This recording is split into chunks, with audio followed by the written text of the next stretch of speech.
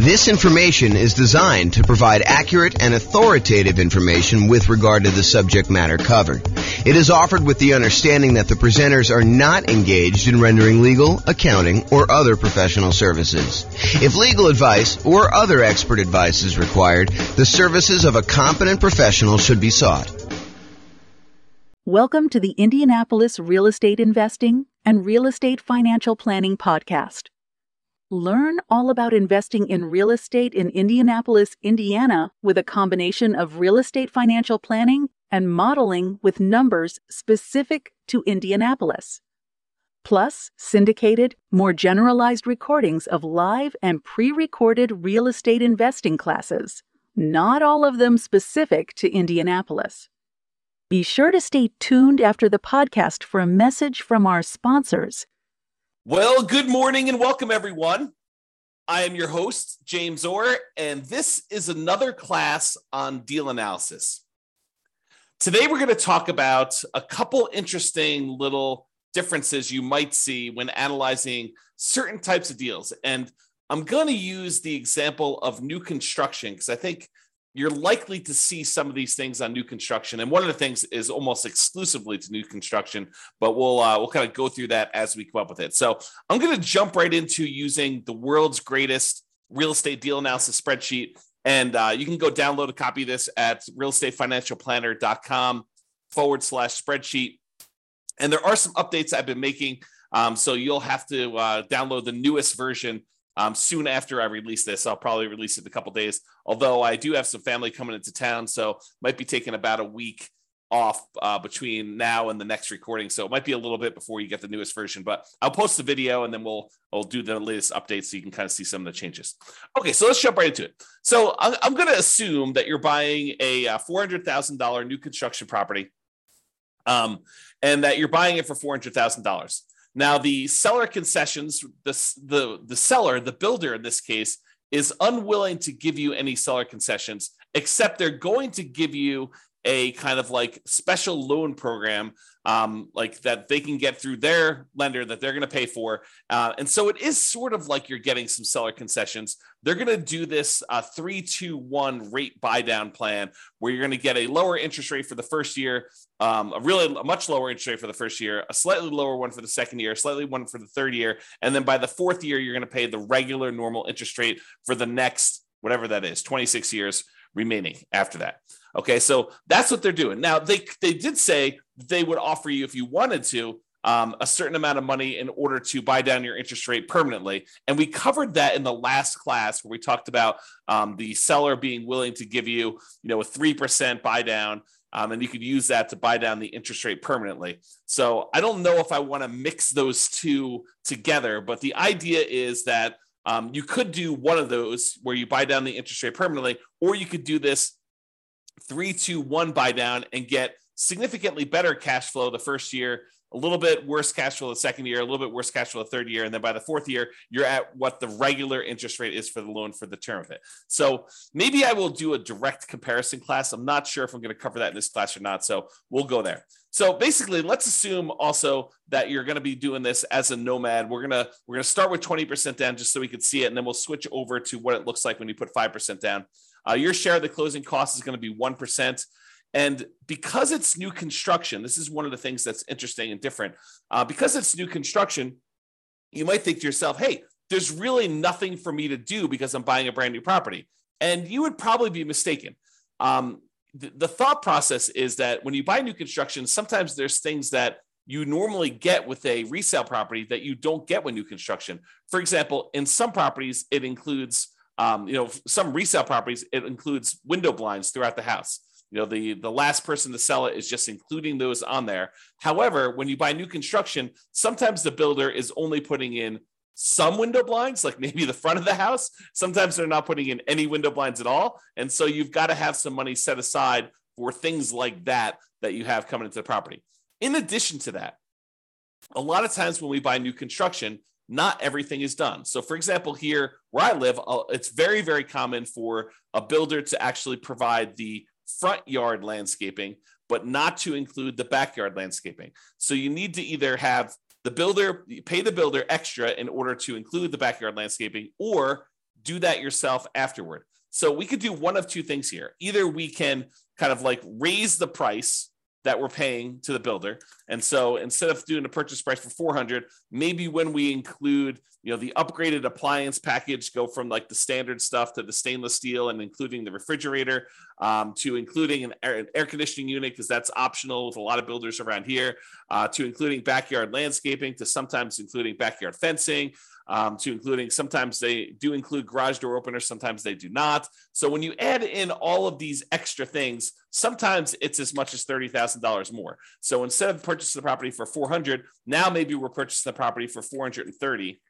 And still, we've got some things that we cannot roll into the builder. Like some builders will not allow you to roll in the blinds on a property. And so you'll have to pay for those out of pocket. And so you should budget something, whatever you think it'll cost you to do those things, as additional rent ready costs. Okay. So we've raised the price in order to include those extra things. Now, a really important note here.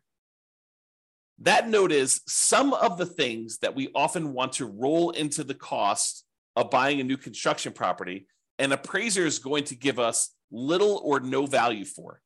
So there is a chance, especially as you add more and more things to the price of the property, that the property will not appraise.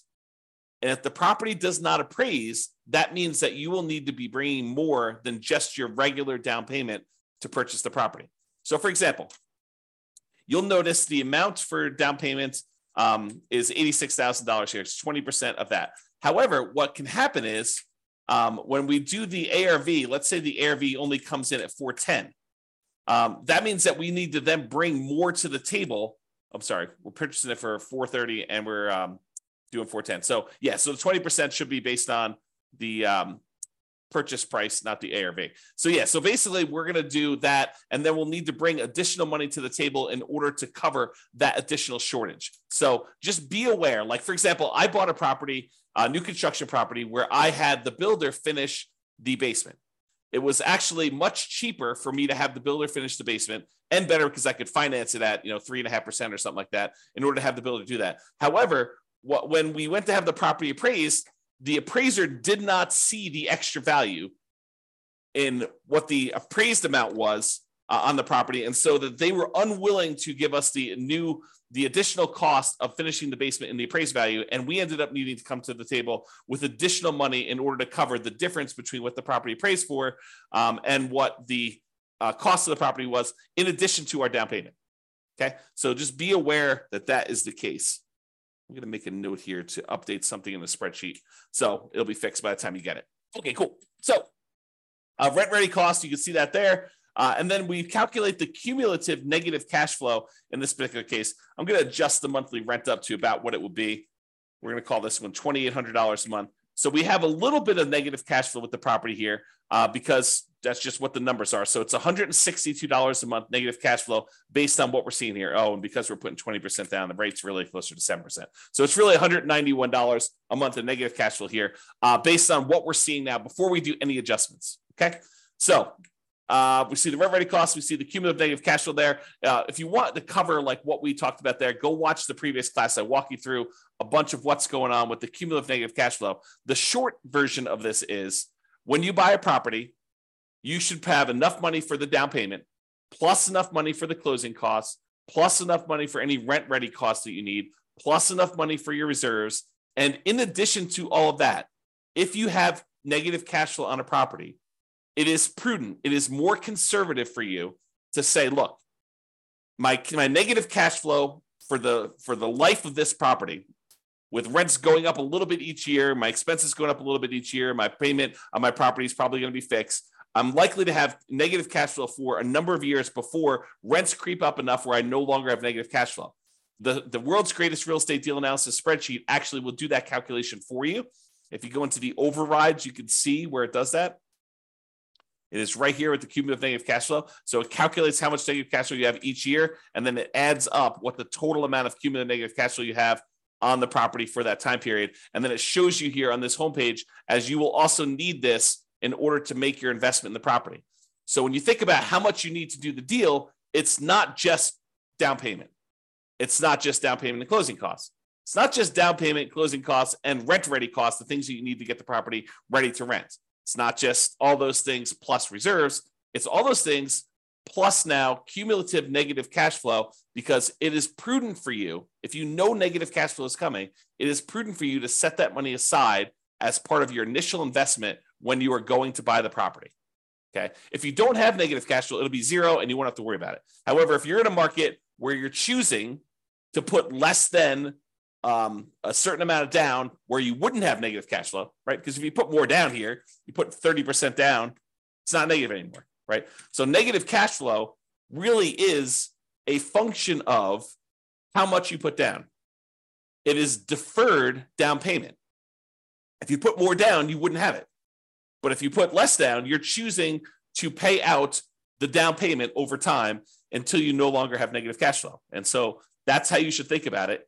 If you're in a market where if you put a certain amount down, you're likely to have negative cash flow, and you're choosing to put that amount down, you're choosing to have negative cash flow. Now, of course, this is in addition to, obviously, try to select a deal where you don't have negative cash flow. Optimize for picking the right deal. But if you're in a market and you're trying to do a strategy where this is the strategy because you put this amount down, and this is the best property you can find in your marketplace in our current market conditions, you have a choice. You can either not make the investment, continue to save money until you have more to put down, or you could choose to put this amount down and have the negative cash flow. And then you got to evaluate whether that makes sense for you by looking at the overall deal and making that analysis. All right. So this shows you that numbers we did there, put it back to 20%. That's good. So the mortgage interest rate, if you're doing a non-owner occupant, we're calling it 7% right now. And you can see what that looks like. If we go to a owner occupant loan, we're going to lower that the tiniest bit, and we're going to add PMI in here. So we do have PMI added in right now. So this is really zero when we're doing the initial analysis, because we don't have PMI because we put 20% down right now. And so negative cash flow is negative $191 a month. Monthly rent on the property is $2,800 a month. The vacancy rate, we're saying the vacancy rate for a brand new construction property is going to be about 3%. That's because we're starting usually 60 to 90 days ahead of time when we are trying to fill the vacancy. Property taxes are based on whatever the property taxes are in your marketplace. In this case, we're using 0.56% to estimate that. Property insurance on a $430,000 property, probably in the $1,450-ish range. Go check with your insurance agent to get that number. The HOA dues, we're going to say this is $350 a year for HOA. We're assuming the tenant is paying the utilities on the property. So they're paying the electricity and water and everything. So our share as the landlord's utilities are zero. If you're buying like a duplex or a triplex or a fourplex, and you had a common area where you were paying some of the utilities, you'd put that in here. Or if you were paying the utilities on a property and then billing back, you might increase the income on the property and then put in some utilities here. But in this case, the tenant is going to put them in their name, and we're not going to be responsible for any of them. Some people would prefer, they're going to say, look, when the property is vacant, I'm paying the utilities. So I'm going to put a small number in here. I'm going to put, whatever it is, $20 a month or, $240 a year in order to account for that really small amount of time that I've got the property and I'm responsible for utilities. I don't usually do that. I usually include that as part of the vacancy percentage, but it's up to you as to whether you prefer to do it that way or not. And then if you have any other expenses on the property, if you had snow removal or if you're offering lawn service or stuff like that, you'd put those here in other expenses. Now, maintenance. Let's talk about maintenance, because this is one of the interesting things that's different when we're talking about analyzing a brand new construction property. So if you remember from before, I have a separate spreadsheet here. Let's see here. Can I do this? Let me do something here. I'm going to stop sharing my screen for a second and pull up another spreadsheet. Okay. And share my screen again.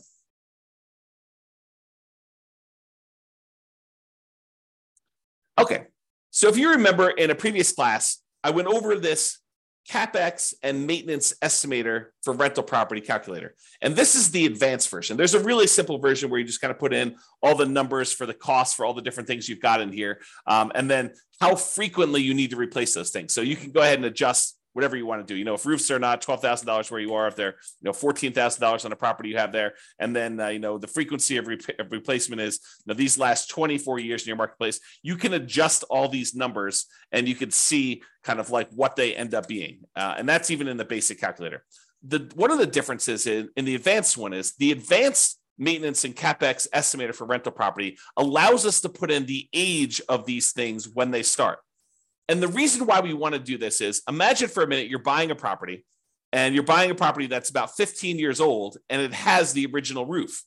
Well, you know that you have a $12,000 expense coming up, and usually roofs last about 20 years, but you're already 15 years into the life cycle. So you now know that you have a $12,000 expense coming up, not 20 years in the future, but because the roof is already 15 years old, you know that it's coming up in 5 years. So we'd have to put in the age at the start for that roof as 15 years old.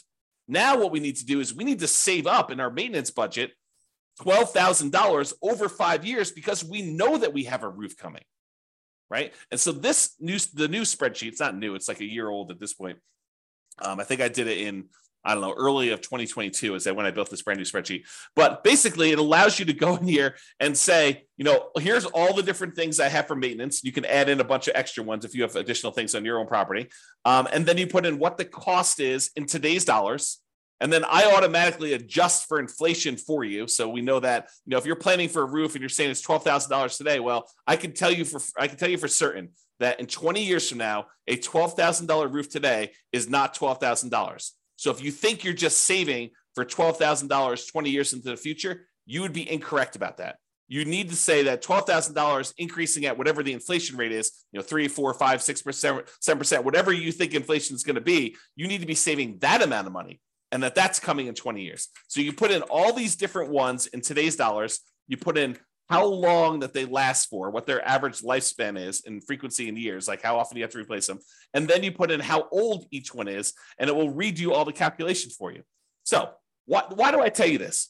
I'm telling you this because with a new construction property, all of the age at the start is 0.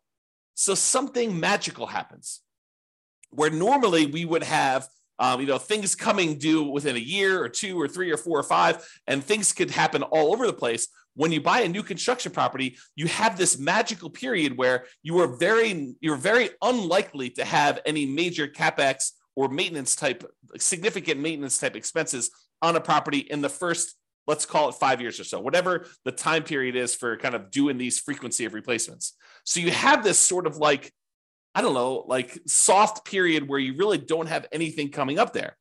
So if you wanted to be more aggressive in your deal analysis, you could choose to lower the amounts you are setting aside for maintenance in the first 5 years, have it steadily increase over the first 5 years, and then be at full capacity after the 5-year point, knowing that you're going to have regular maintenance probably happening closer to then. The reason you could think about this is if you bought 100 new construction properties all at the same time, and you had all the numbers for the 100 of them, you are less likely to have maintenance in that first year because almost all of them are new.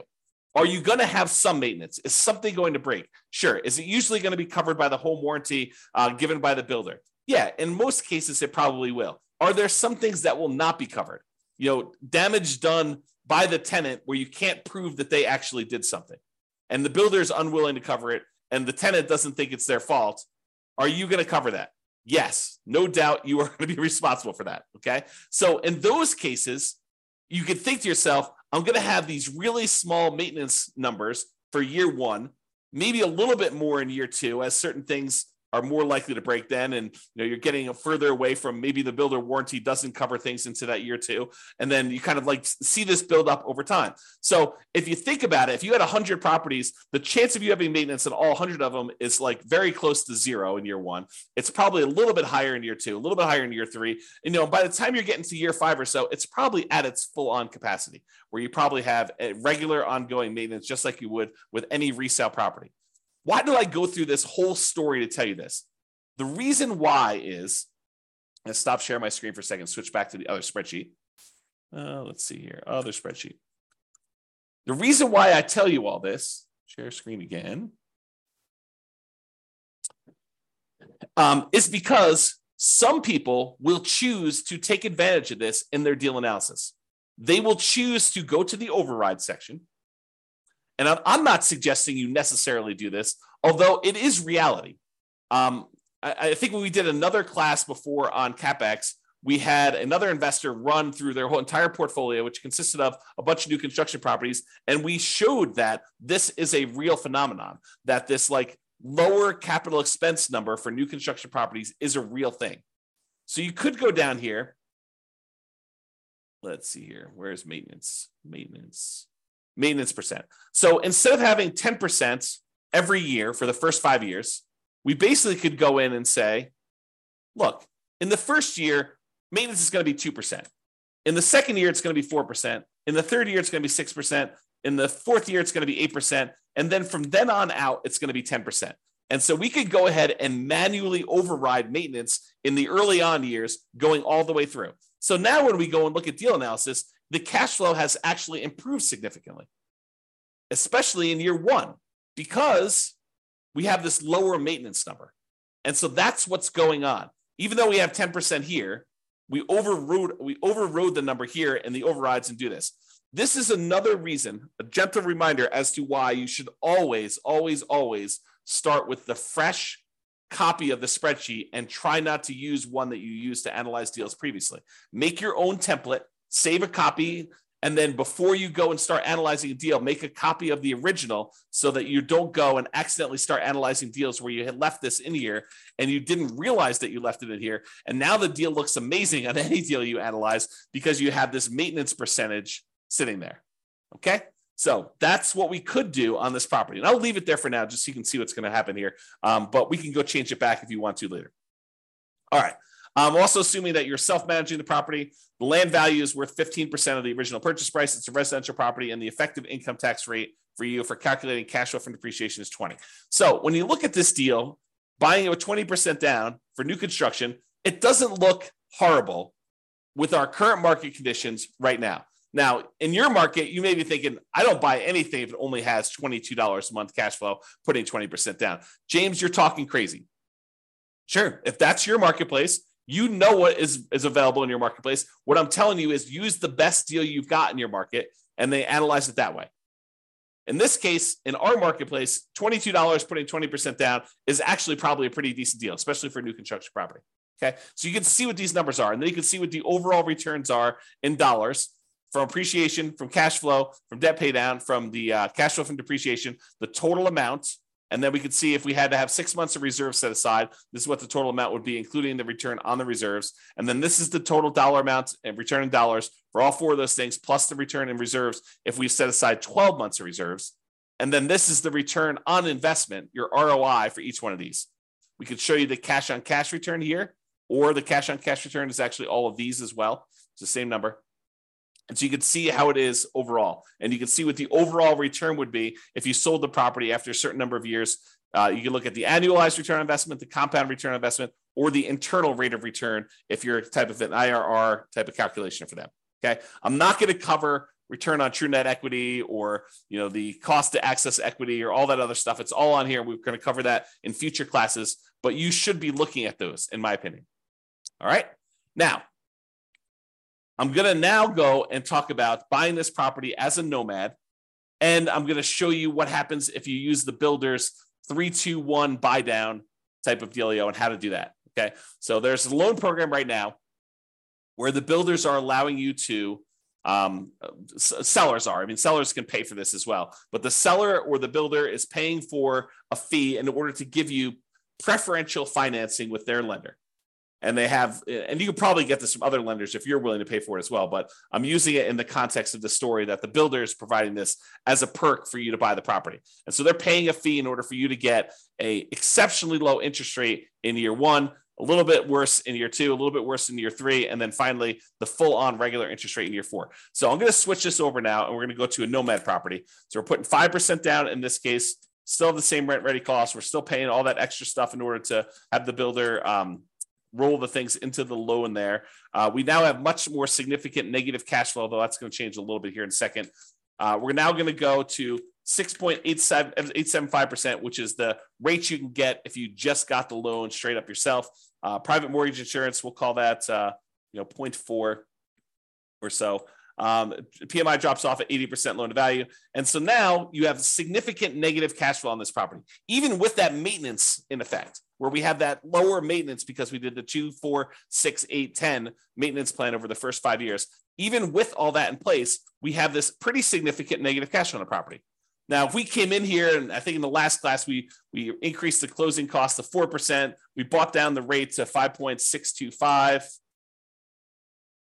And now cash flow is a little bit more reasonable at negative 177 a month. When you add that to the cash flow from depreciation, the tax benefits you get by owning the property, actually the true cash flow, including the cash flow and the tax benefits, is $45 a month positive.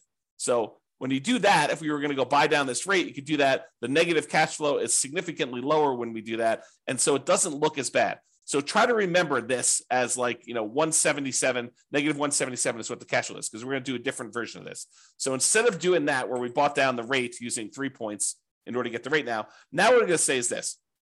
We're going to have the builder provide as a perk this special buy down loan. And the special buy down loan is going to be 3.875, but only in the first year. Only in the first year. After this, we need to go change the interest rate. Let's see here. Mortgage interest rate.